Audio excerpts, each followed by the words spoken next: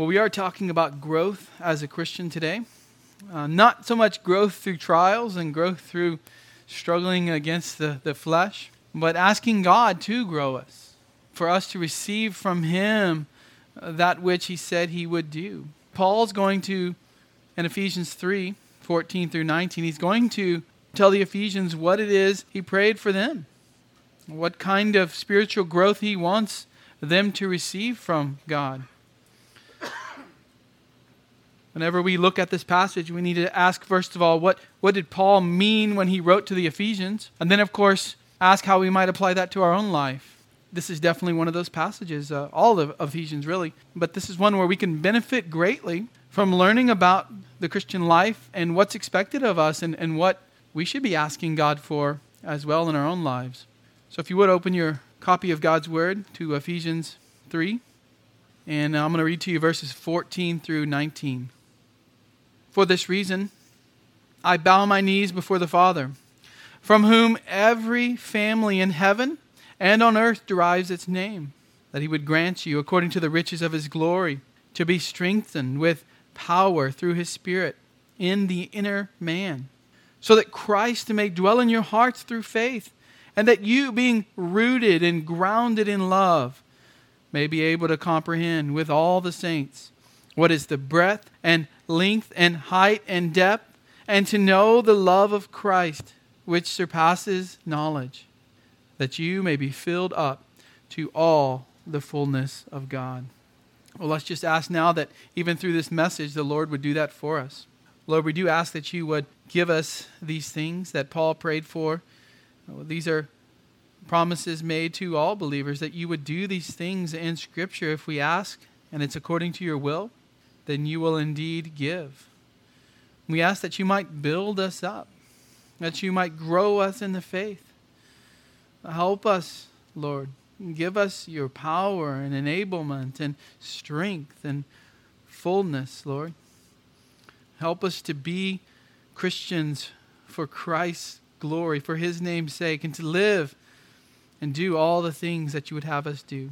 We pray this for your name and in the name of our Savior Jesus. Amen. Growth in the Christian life is for every believer. It's essential for every believer.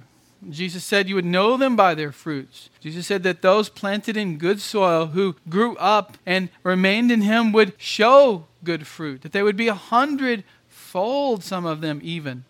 God's not done with a person the moment they're saved. I know that's a common teaching in churches these days. I was in a church and believed that for a while, that we're saved, we're justified, all the work and effort sort of goes into that, and then, well, we're just going to go to church and go on with our life. I didn't actually understand as a young Christian how to apply this big book called the Bible. And so I set it aside and didn't touch on it too much until the Lord woke me up 7 years later and eventually sent me to seminary and made sure that I studied it the rest of my life. But God's not done with us the moment that we're saved. And the church, because of that, the church is not to be an evangelistic crusade where the whole focus here is just on getting people saved and then telling them to go somewhere else, and then getting more people saved and telling them to go somewhere else. This is not an evangelistic event. The church is a gathering of people to worship the Lord because they've been saved, because they've been redeemed, and to grow in the Lord. Paul's really going to open that up in chapters 4, 5, and 6. But Christians ought to be growing. There must be growth in the Christian life until you meet the Lord. You're constantly growing in the Lord if you're His. You would not expect one of your children, if you have children, you would not expect that they would suddenly just stop growing at some point. It would be very unhealthy. It's very unhealthy for Christians to just stop growing. Imagine we're born into the world and we never grow. That would be a disease. That would be something wrong with us. Imagine a Christian is born again and never grows. Never learns something new. Only knows about Christ, faith, and repentance, which is a wonderful blessing. But even Christ, faith, and repentance can go much deeper than what we first know when we're saved. In fact, the Bible was written for the purpose of God's people to know the way of salvation and to be sanctified. Because if it was just the New Testament was just about repent and trust in Christ and be saved, it'd be a very short part of our Bible. But there's a lot there for us to grow. We need to know more, and we need to do more. Not to earn our salvation, we're already saved, but so that we might grow. In fact, every epistle, every letter written, most of which are written by Paul, are written to churches so that they might better understand God, they might better understand what God has done for us, and better understand how we might live as Christians in this world. It's the whole purpose of Paul's writing Ephesians, so that those who read this letter, first the Ephesians, then other churches, and then throughout the church age, all of the Christians that would open this letter and study it and read it, that we might grow. There's some deep doctrine here. There is some deep doctrine here. And Paul wants us to know these things, and he wants us to live them out. And so there's some strong application in the latter part of this letter. Well, similar to the prayer Paul's already prayed back in chapter 1, he's going to give now another prayer to God for the Ephesians. If you want to look back at 1:18, he said there, I pray that the eyes of your heart may be enlightened, so that you will know what is the hope of his calling, what are the riches of the glory of his inheritance in the saints, and what is the surpassing greatness of his power toward us who believe. So he prays there that they would be enlightened, that their minds, that their hearts would be enlightened, that God would open up their hearts, shine his light in there so that they would understand and know about God, and know about God's power, and know about what God has done for them. It was a prayer of enlightenment. But now in chapter 3, starting in verse 14, he's asking not for enlightenment. He's already done that, but he's asking that God would enable them. They know all this doctrine that Paul's been teaching them here in the first 3 chapters. Now he's asking that God would enable these believers to live out the doctrine and have the power to do what he's about to write to them in chapters 4 through 6. In other words, you can't do these things of your own power. And so Paul's going to pray that God would give them the ability to do this. And so 3:14, really all the way through 21, we have a prayer in 14 through 19, and then 20 and 21 are a doxology, a praise to God that we'll look at next week. This is a transition. He's now going to transition from the doctrinal part, which is the theology, to the application part, which is still theology, but it's more of how to live out that theology. It's more commands, imperatives. Chapters 1 through 3 are telling us what it already is, what God has done in the past, who God is, who Christ is. 4 through 6 is going to tell us now what we should do because of those truths. Practice, in other words, our position in Christ. And so this is a transition prayer. He's going from doctrine to application, and he's going to now pray for them that God would give them the ability to do these things. So I want to look at this in 5 steps, 5 points. And he's going to progress each step through this passage. You have to have the first thing is what he's saying before you can get to the next thing. And you'll realize that we're pretty passive in this, but there are some things that we can do. But first of all, we need to just see what's happening. What is he praying for? And then we need to pray ourselves this kind of prayer for us, for our families, for our church. And we also need to ask, and we'll touch on a few points of what we can do to get out of the way so that God can work in our lives. So first of all, I want you to see that spiritual growth, a prayer for spiritual growth, is answered by the sovereign Father. That's what he starts with in the first couple of verses here. He's going to just teach us before he really gets into the meat of the prayer that this is a sovereign God, and not just a God, but our Father who will answer these kinds of prayers. Because he's going to ask a lot, not a lot for God, but from our perspective, how can we ask God for these things? By the end of this prayer, he's basically asking that we would be like God in many ways. How can we ask that? Well, Paul says he's a sovereign God. He says, for this reason. Now, what he's doing is going back to what he started out chapter 3 with. Remember? Chapter 3, verse 1. For this reason, I, Paul, the prisoner of Christ Jesus, for the sake of you Gentiles, and you'll have a long dash there. Because he goes off track. He gets so wrapped up into what God has done and how God's wisdom And the mystery has been shown to the church and the world and even angels. So he goes into that, verses 2 through 13, and now he's coming back. He starts the same way he started in verse 1. And now he gives us the prayer. For this reason, I bow my knees before the Father. Maybe he's literally bowing his knees or just saying this figuratively, but bowing your knees and praying and getting on your knees to the Father is a good way to pray. It meant in ancient times that you were very serious and passionate about your prayer. Most of the people in the Bible who are praying on their knees are very desperate. They're at the end of what they can do, and they're calling out to God.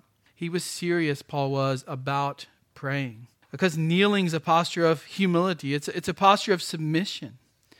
And it's not necessarily more godly, though. A lot of older churches will have the little thing that will flip down so you can put your knees on. And every time you pray, you're supposed to get down on your knees.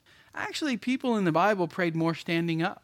The most common posture of prayer is standing up, even Jesus and the apostles and in the Old Testament, and facing heaven, sometimes with their hands out like so.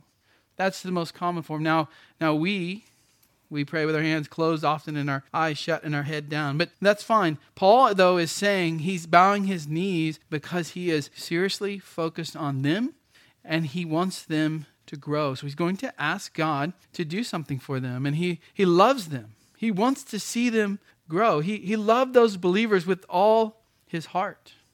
He did not want them to continue on as babies in the faith.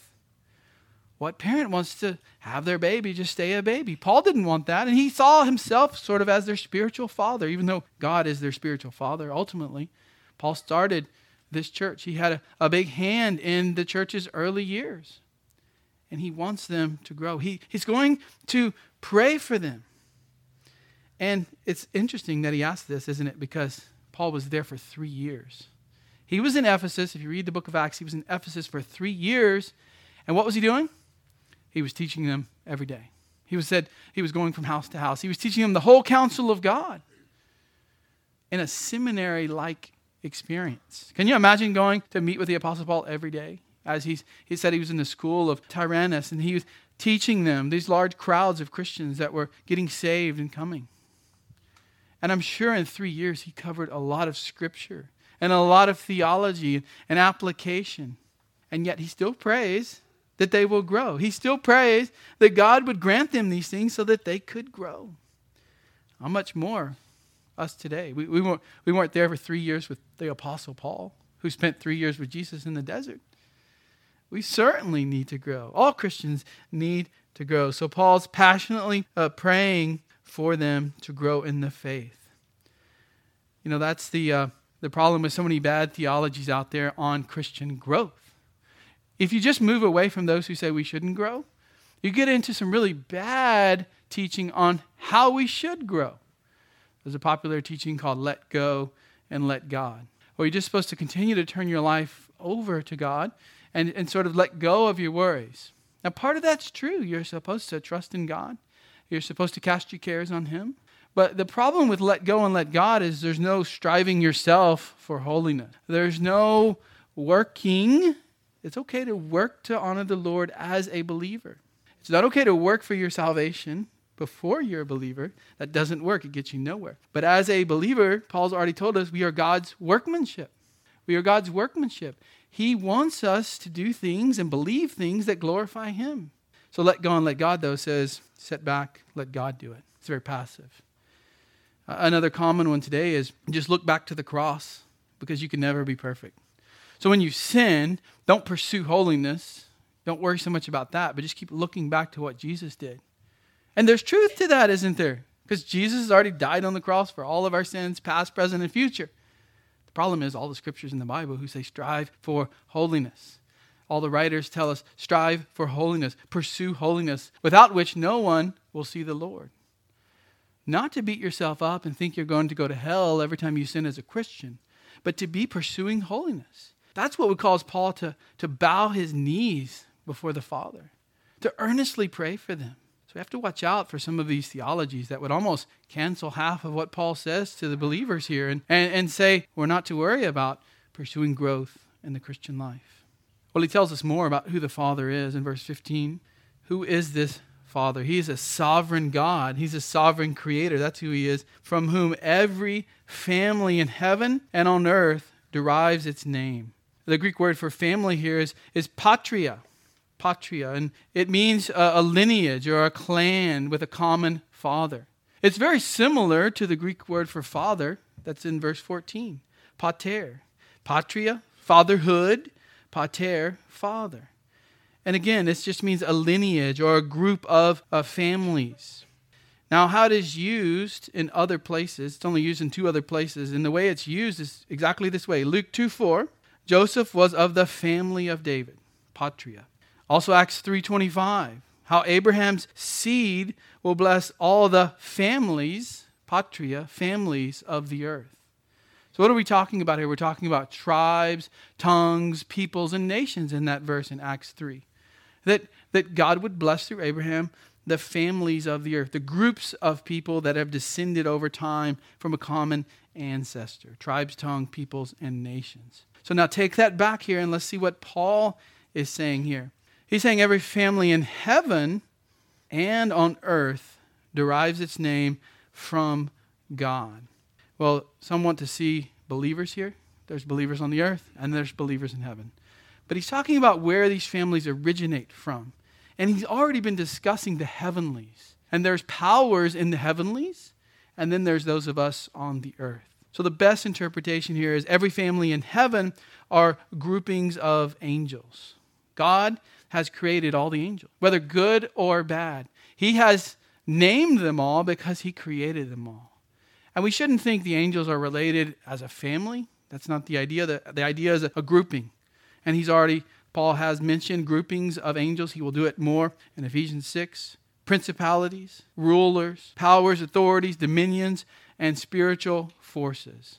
So there are different groupings of angels, not to mention holy angels and demonic or evil angels. All of those are named by God because he's the one who created them. That's the idea. If you're having a child, you get to name the child. It comes from you. It's the same way here, Paul is saying, but even more so with God. And not just the angels, but the families on the earth. These are human groupings. Nations, classes of people, even individuals. He's created each one of you, and he's sovereign over each one of you. And over all of your ancestors and over all the people ever created. This is the God that we're going to pray to and ask to grow us in the faith. He's going to answer us, isn't he? That's the point, Paul says. The Father is the source of every family grouping ever created. Don't think that you're going to ask God for something like spiritual growth and then the demons are going to get in the way of that. Don't think you're going to ask God for growth and some person is going to keep you from that. That's not possible. He is sovereign over all things. How can we wonder if God will answer our prayers? How can we doubt him? As long as our prayers are according to his will, Paul says he will answer them. He will answer them. Secondly, so there's going to be 5 of these. That's just Paul getting started. He hasn't even gotten into the meat of his prayer, but he wants them to know, he wants us to know, God will answer them because he is sovereign. Secondly, he prays that they would be strengthened by the Holy Spirit. Strengthened. Given God's power by the Holy Spirit. Do we need God's strength?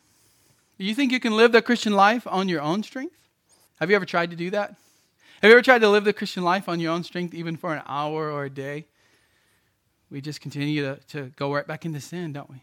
Or we just continue to lust after the things that our old flesh lusts after. We just continue to be lazy. You know, a lot of us, it's not necessarily chasing sin, but just laziness.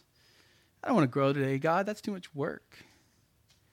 I don't want to go and meet with my brothers and sisters in Christ. That's too much work. They might ask me questions that I'm not ready to answer. They might bother me too much. I might be convicted by the preaching of the word at church or reading my Bible. Well, Paul's saying, I pray that God would grant you here strength.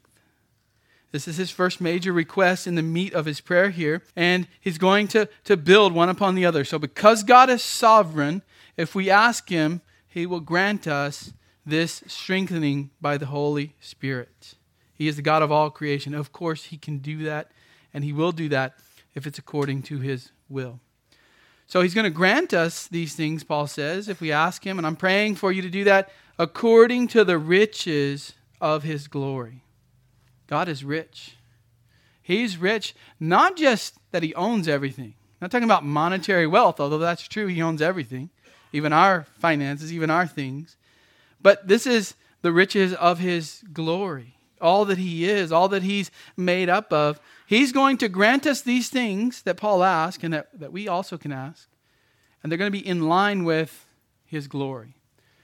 It's important when we look at prepositions here in the scripture, prepositional phrases. It doesn't say God's going to give us out of his glory. He's not taking a chunk out of his glory and saying, here you go, take a piece. He's not saying that. He's giving something to us that's in line with his glory. It lines up with his glory, but it's not directly out of his own glory. He doesn't share his glory with anyone. And so this is the God who has redeemed, who has chosen, who has predestined, who has adopted, who has sealed with the Spirit, all believers.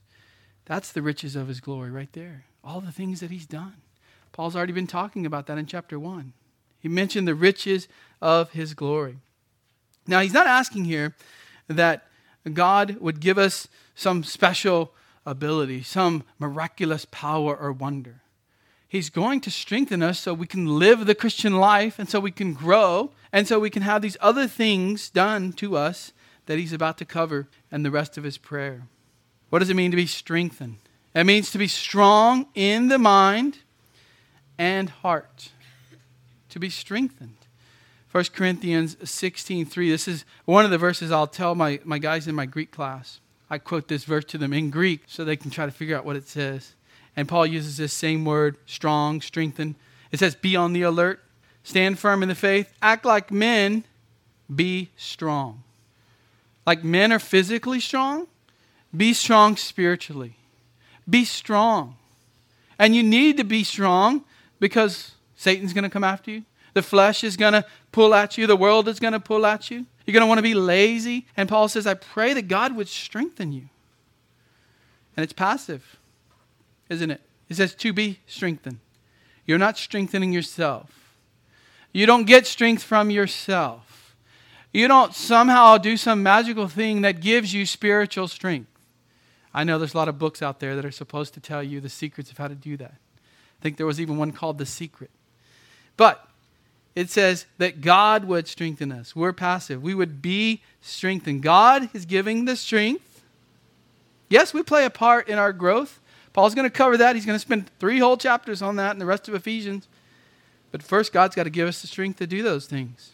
Strength comes from God through the means that he gives to us.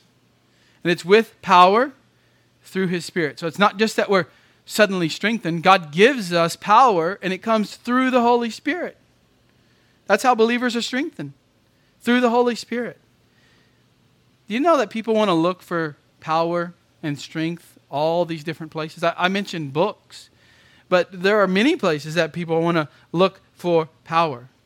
They want to go into mysticism, even if it's a sort of a Christian mysticism. Maybe I can do one of those Enneagram and figure out how to best work my personality and my psychological traits to get more strength in my life. Or maybe I can do other types of mysticism and be with this special group and this Gnostic group. Maybe I can go to the prosperity church and they will lay hands on me and give me power. What does Paul say? I'm going to pray for you that God would give you power through his Spirit directly. There's no secret to this. It comes through prayer. It comes through knowing your Bibles well. And then that sort of cycle. Read your Bible, hear your Bible, pray, read your Bible, hear your Bible, come to church, hear your Bible, preach, pray. And that's one of the main ways that you grow. What does Paul say here? That he wants us to be strengthened with power through the Spirit. Not to do miraculous healings and wonders. No, that we would be strengthened with God's power in the inner man. The inner man, our innermost being, our innermost person.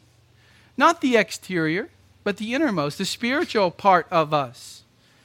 The mind, the heart, the things that cannot be quantified by science, by medicine. Sometimes the Bible talks about the mind, sometimes it talks about the heart, but generally those are connected and mean the spiritual part of a person. It's your inward, moral, rational faculty, which in the saved person can be in line with God's will. You can be in line with God's will if your inner man is lined up with what God has commanded us to believe and to do. The unsaved person can't do that. They don't want to do that. They're not even able to do that, it says in 1 Corinthians 2. But we can as believers. And Paul's saying, I pray that the Spirit would do this and strengthen you, not your outside body. How many times do we often pray for physical ailments? Not wrong. But if we find most of our time praying for others' physical ailments, there are times when the Bible mentions our physical ailments and how we should pray for them. But more often, a larger percentage of the time, we're to pray for our spiritual struggles, for our spiritual growth, for somebody to be saved. That's what Paul's doing here. Not the outer man, but the inner man. The unsaved person, their inner man is dominated by sin, dominated by the world, dominated by Satan. Our inner person should be dominated by God's Spirit. 2 Corinthians 4:13, Paul writes, therefore we do not lose heart. But though our outer man is decaying, though we're getting old, though we're falling apart, though we're hurting, though we're decaying, yet our inner man is being renewed day by day. So your inner man as a Christian is getting more refreshed and more renewed every day, while your outer man, your tent, is falling apart. Someday we'll get a new tent, a new body, and it won't be falling apart anymore. But right now, our inner man, Paul says, is being renewed every day as a Christian. We are growing every day closer to Christ. Every believer who submits to God's word and is living by the Spirit is exercising God's spiritual power in us, and our inner man is being strengthened. And we need to pray that God would do this. We know He can answer prayers because He's sovereign and He will do it. He can do it. Why aren't we praying for more growth here in our individual lives, even as a church? More depth in our understanding and living out of Scripture. The inner man can be strengthened through God's Spirit. Thirdly, Paul continues. So now that you have God's sovereignty being able to answer your prayers, pray for strength. That's what he did. But also he prays that we would be indwelled, number 3, indwelled by Christ in the heart. Verse 17, so that Christ may dwell in your hearts through faith.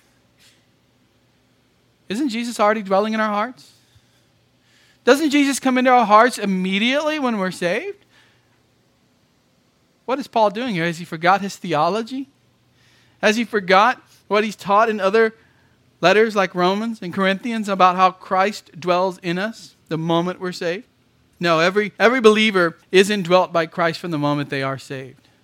And we're in Christ, and He's in us, and the Spirit's in us. And the Father, he even says, will make His abode with us. No, every believer is indwelt by Christ, but this is something different. The word translated here from the Greek, we carry over into English, to dwell, but it means to live in a place in an established or settled manner. It's not a temporary dwelling place, but it's settled. It's established. Paul's praying that Christ would be settled and established in your hearts, in your life. He's not asking that Christ would come into the believer for the first time. He's saying that Christ would make His home there and He would be comfortable. That He would be content there. That you're strengthened to the point where Christ would be comfortable there. That He wouldn't have to go through the house rearranging everything to suit His needs, because you've allowed it to already be done in your life. The idea that Christ would be content because the surroundings have been made comfortable for Him. Your heart, your spiritual inner person is such that Christ would want to dwell there. And if it's not, then He'll still come. And He'll still work on cleaning it out, of course.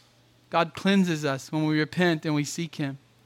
But we want to allow Christ to dwell in our hearts in such a way that He's comfortable, that He's satisfied, that He doesn't have to do that constant remodeling. But He often does, of course. That's not Paul's focus here, though. This is similar to Revelation 3:20. Jesus is speaking to believers in Revelation 3:20. This is an often misquoted verse used to talk about evangelism. He's talking to believers. Behold, I stand at the door and knock. So there's this metaphor of a house here. I stand at the door and knock. If anyone hears my voice and opens the door, I will come into him and will dine with him and he with me. They're already believers. He's not talking about, if you want to be saved, then just let me in the door and I'll come in and save you. He's saying, as you go through the Christian life, I'm right there. I'm right there with you. And if you want me to dwell contently, comfortably in your house, in your inner man, then let me in. He's not asking for permission. It's just an analogy. He's just saying, like somebody standing at your door knocking, I'm right there. Now live in such a way that I want to come in and dine with you and spend time with you. Paul talks about in Corinthians how can Christ be with a prostitute? If somebody goes and commits that kind of sin as a believer, you can't do that. You shouldn't do that because Christ is in you. So the prayer Paul is saying is here, we might be strengthened by the Holy Spirit so that Christ would be at home in us. We would be letting him control our lives. He is the controlling factor of our lives, our attitudes, our actions, our emotions, everything as we live in this world. For the love of Christ controls us, Paul says, 2 Corinthians 5:14. The love of Christ controls us. It hems us in and only lets us go one way, and that's a good thing. We love that. That way we don't stumble off the path. Christ is controlling us. He's living peacefully in my heart. He likes it there because I'm letting him rework me and renew me day by day. When Christ is deeply indwelling us, we want to live fully for him. And others will know it. Others will see it. Others will see that fruit and they'll know Christ is in that person. And it'll be hard to fool somebody if you're truly living for Christ. What you do and say and feel and what comes out of you will match up with your profession of faith. We must continue to let Christ live in us and even remodel parts of us so that he wants to be there in an established way. Not that Christ would fully leave us, but we can do things, it says, to quench the Holy Spirit. We can do things as Christians to displease God. That doesn't put us in hell forever, but it does bring discipline on our life. Just read Hebrews 12. We've got to live according to the Spirit so that Christ may have more control over how our lives are lived out. Is your life one that Christ would be comfortable? Content? Are you living in such a way and loving in such a way the Lord that he's dwelling in you richly? I'm not asking if you're perfect. Just get that thought out of your head for a moment. Sometimes we default to that too much. This prayer is not about perfection. It's about growth. He knows we're not perfect. Let's just set that aside, and now let's actually talk about growing in the faith, Paul says. Romans 12, I like this verse for the picture here. Therefore I urge you, brethren, by the mercies of God, to present your bodies as a living sacrifice, living and holy sacrifice, acceptable to God, which is your spiritual service of worship. And do not be conformed to this world. That's passive. So don't let the world force its way into your life and conform you, but be transformed. Again, passive. Transformed by who? By God. Be transformed by the renewing of your mind so that you may prove what the will of God is, that which is good and acceptable and perfect. So let us know that God is sovereign. Let us be strengthened by the Holy Spirit and indwelt by Christ. Notice the Trinitarian formula, just like we saw in chapter 1, Father, Son, and Spirit. All three persons of the Trinity working for us, in us, for us to grow. Now Paul's going to move to the next step in his prayer request. He says that those who are deeply indwelled by Christ have understood the love of Christ. They will and have understood the love of Christ. This is 17, the rest of 17 through the first part of 19. We need to understand Christ and specifically his love, which Paul's going to say really can't fully be understood, but we ought to always seek to understand it. We need to understand the love of Christ. We need to pray in this way to understand the love of Christ, which is the fourth step here. You know how specific Paul is with his prayers?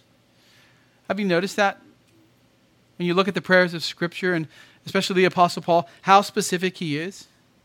Now, there's times when we don't have words, right? And the Spirit prays for us. But if we can be specific, that's better.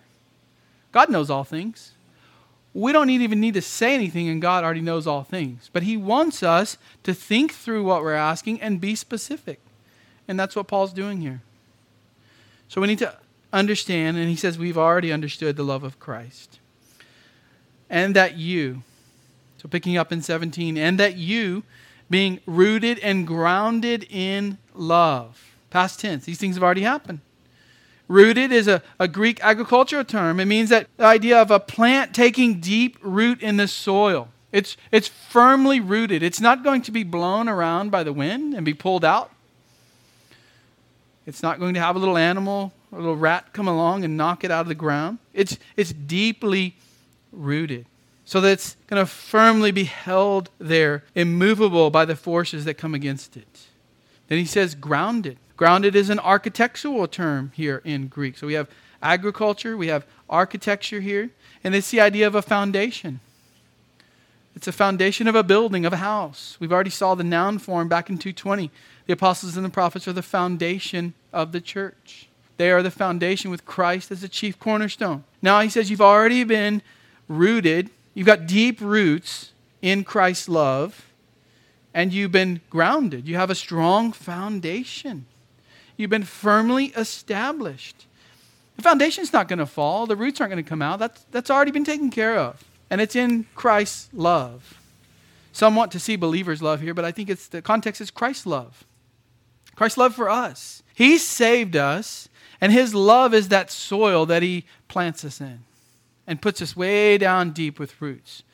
Or you might say, he's saved us, and he's laid the foundation lined up with himself on good soil, the soil of his love. This is because God has chosen us, Paul said already, chapter 1. He's predestined us. He's put us in the beloved. He's redeemed us. He's made us a heritage. He's led us with the Spirit. He's made us alive, chapter 2. He's raised us up with Christ in the heavenlies, chapter 2. We are now put equally, all of us equal into the new creation, the new man, the body of Christ. That's how he's grounded us. That's how he's rooted us. And so because of that, because we've been rooted and grounded in Christ's love, we can comprehend something. Verse 18, you may be able to comprehend with all the saints. He'll go on to describe what that is. But let's just stop there. The ability to understand. That's what he wants us, to comprehend the love of Christ. Well, I thought we were already grounded in the love of Christ. We are. Can you really tap the extent of the love of Christ? No, you can't, because he's about to describe the extent of the love of Christ. But we can be growing in our knowledge of the love of Christ. We can be growing in our comprehension and understanding of Christ's love for us. It's something that God grants to every believer. Knowledge of Christ. Knowledge and understanding of Christ's love. That's what Paul's been talking about, basically the whole book so far. That Christ loved you if you're his. That he came into the world to die for you. That he took on the wrath of God for you and redeemed you and bought you. He was your atonement, your propitiation. Big theological terms, but that's comprehending some of the love of Christ. Major things we need to know. We may not make use of that knowledge like we should. We may harden our heart against it sometimes, but God has granted to everyone that ability. He says, with all the saints. That's every believer. Christians, holy ones. Remember, saints in the Bible are just people redeemed, people who are following God.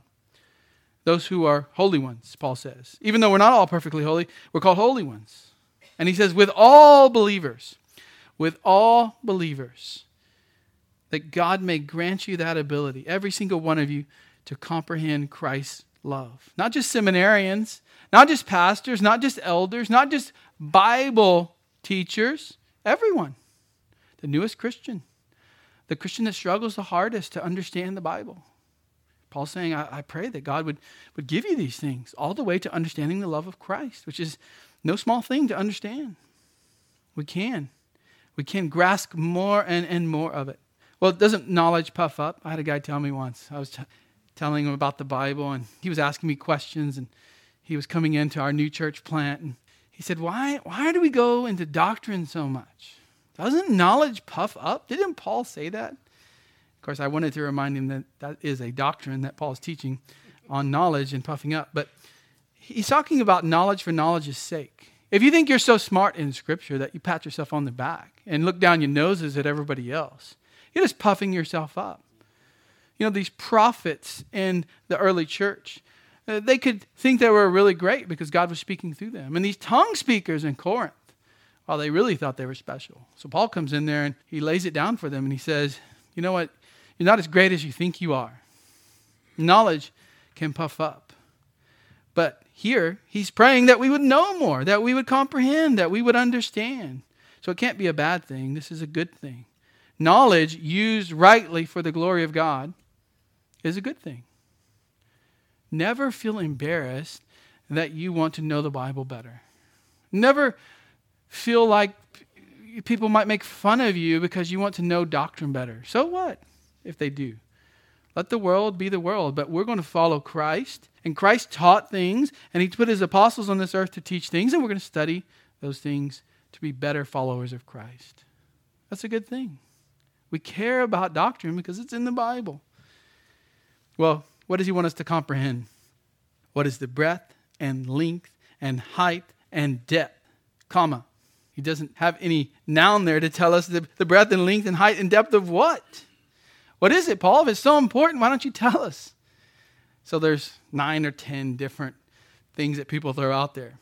But if we just keep reading, and to know, so he wants us to comprehend the measurements, what Charles Spurgeon says, the heavenly geometry, and to know the love of Christ. What is this? Height and breadth and length and width. It's the love of Christ. How great the love of Christ is. He wants us to comprehend. He's praying for believers to do that. How great is Christ's love? What has he done for us? Who is Christ? What did he do in his ministry on the earth? What's he going to do in the future? Basically, everything there is to know about Christ. That you would comprehend that. And we can only go to Scripture for that. We're not expecting to get revelation outside of Scripture in this life, of course. But we go to Scripture, and Paul says, I pray that you will understand more and more about Christ, who he is, his love for you, his love for his church. He's going to tell us in chapter 5 that Christ died for his church. He gave himself up for his church because he loved his church. That's what we need to understand. What does that do for us? Well, it makes us live a more holy life, makes us not want to sin, makes us want to tell others about the love of Christ. There are many things, but he's not getting into that right now. He's just saying, I pray that God will let you comprehend it. And then he throws in a little paradox. Verse 19. And to know the love of Christ, which surpasses knowledge. Not the love of believers here, although that's important, but the love that Christ has for us, for each believer. Paul's asking God, help us understand not only the geometry, the measurements of Christ's love, which can't really be measured, but he's trying to put a picture on it for us, but also know the love of Christ, which surpasses knowledge. Know something that surpasses anything you can know. He's asking us to know something that surpasses all knowledge. But think about what he's saying. Even though the love of Christ is beyond complete knowledge, complete perfect understanding, we can grow in that. Every day we can grow more in knowing Christ and his love. We can grow in that. That's the whole point. Don't just give up. No, you have to keep growing in the faith, learning about the love of Christ. There's a Chinese proverb that says, when's the best time to plant a tree? 20 years ago. Second best time to plant a tree? Today. So maybe you haven't been growing in Christ. Maybe you haven't comprehended and even tried to know the love of Christ. When's the best time to start? Well, when you were first saved. But if there's some time gap, which there was in my life, it's okay. Start today. And some of us try to play catch up and try to just consume as many good books and sermons and online stuff as we can. But you can work at it each day, not to earn your salvation. That's already been done by Christ on the cross, but to continue to grow in your knowledge of him. Now, lastly, after all of that, after you've been reminded of a sovereign God, strengthened by the Holy Spirit, indwelled by Christ, and understanding the love of Christ, he just summarizes it all here and says, filled up by God. Verse 19, that you may be filled up to all the fullness of God. Now, fullness here is the idea of completeness, the absence of anything lacking, just like God is. What's the fullness of God? It's perfection. It's completeness. Paul's saying that since we have been granted by God all these things, because of that, God will fill us up to his fullness. To his fullness. What's God's fullness? Well, the fact that he's morally excellent, that he's holy, perfectly righteous. Paul's saying that I pray that God would fill you up to that point. All his communicable attributes, the attributes that he has that we can be like, his power, his wonderful, holy perfections. And you might say, well, there is no possible way that's ever going to happen. What does Paul say? That you may be filled up to all the fullness of God. That you may be filled up to all the fullness of God. Yes, God is perfect, and he's completely full. So how can we be like that? Well, we can be filled up to the point that God fills us up to. That's the whole point. We're never going to be like God. We're not going to be made little gods like prosperity preachers teach, or the Eastern Orthodox Church teaches that we'll be deified as believers in heaven. No, we won't be gods, but God will pour into our life all of the good and holy attributes that he has, and he will make us like him. He's not taking out of his fullness. He's filling us up to the level, it says, of all the fullness. We're not going to be little gods, but we can move every day towards that goal as these things happen in our life. Now, what can we do? This seems pretty passive, right? We know that God is sovereign, but he's going to strengthen us. Christ will dwell in us. There are certain things we can do to get out of the way for that to happen. And now Paul's going to open all of that up in chapters 4 through 6. What can we do? Now that he's prayed that this will happen, what do I do? Chapters 4 through 6. We'll cover that. So make sure you're here over the next few months as we cover those chapters. Let's ask God to do this for us right now, and that he might indeed accomplish these things in each of our hearts. Father, we know you're sovereign. We know you can answer our prayers. We don't have the strength that we need. Strengthen us. Strengthen us through your Spirit. Help each one of us to love you, to love Christ, to submit to the Spirit's working in us. Lord, I pray that you would have Christ dwell in us all the more. Make him comfortable in our hearts, in our inner man. Let us love him so much and want to live for him that we're ready for him to control our life. Whatever he tells us to do, let us do it. Lord, let us understand even more, something that is beyond comprehension, but let us understand the love of Christ, his love for us, how he loved you, Father, and came to accomplish your mission, but how much he loved us, that he would give himself up for us, rotten, dead sinners, worms, we just sang earlier, and yet he died for us. And because of all that, Lord, fill us up to all your fullness. We'll never be perfectly like you, but we can grow and grow and grow to be more like you every day. We pray that you would do that in each of our lives and in the corporate body of the church here. We pray this in Jesus' name. Amen.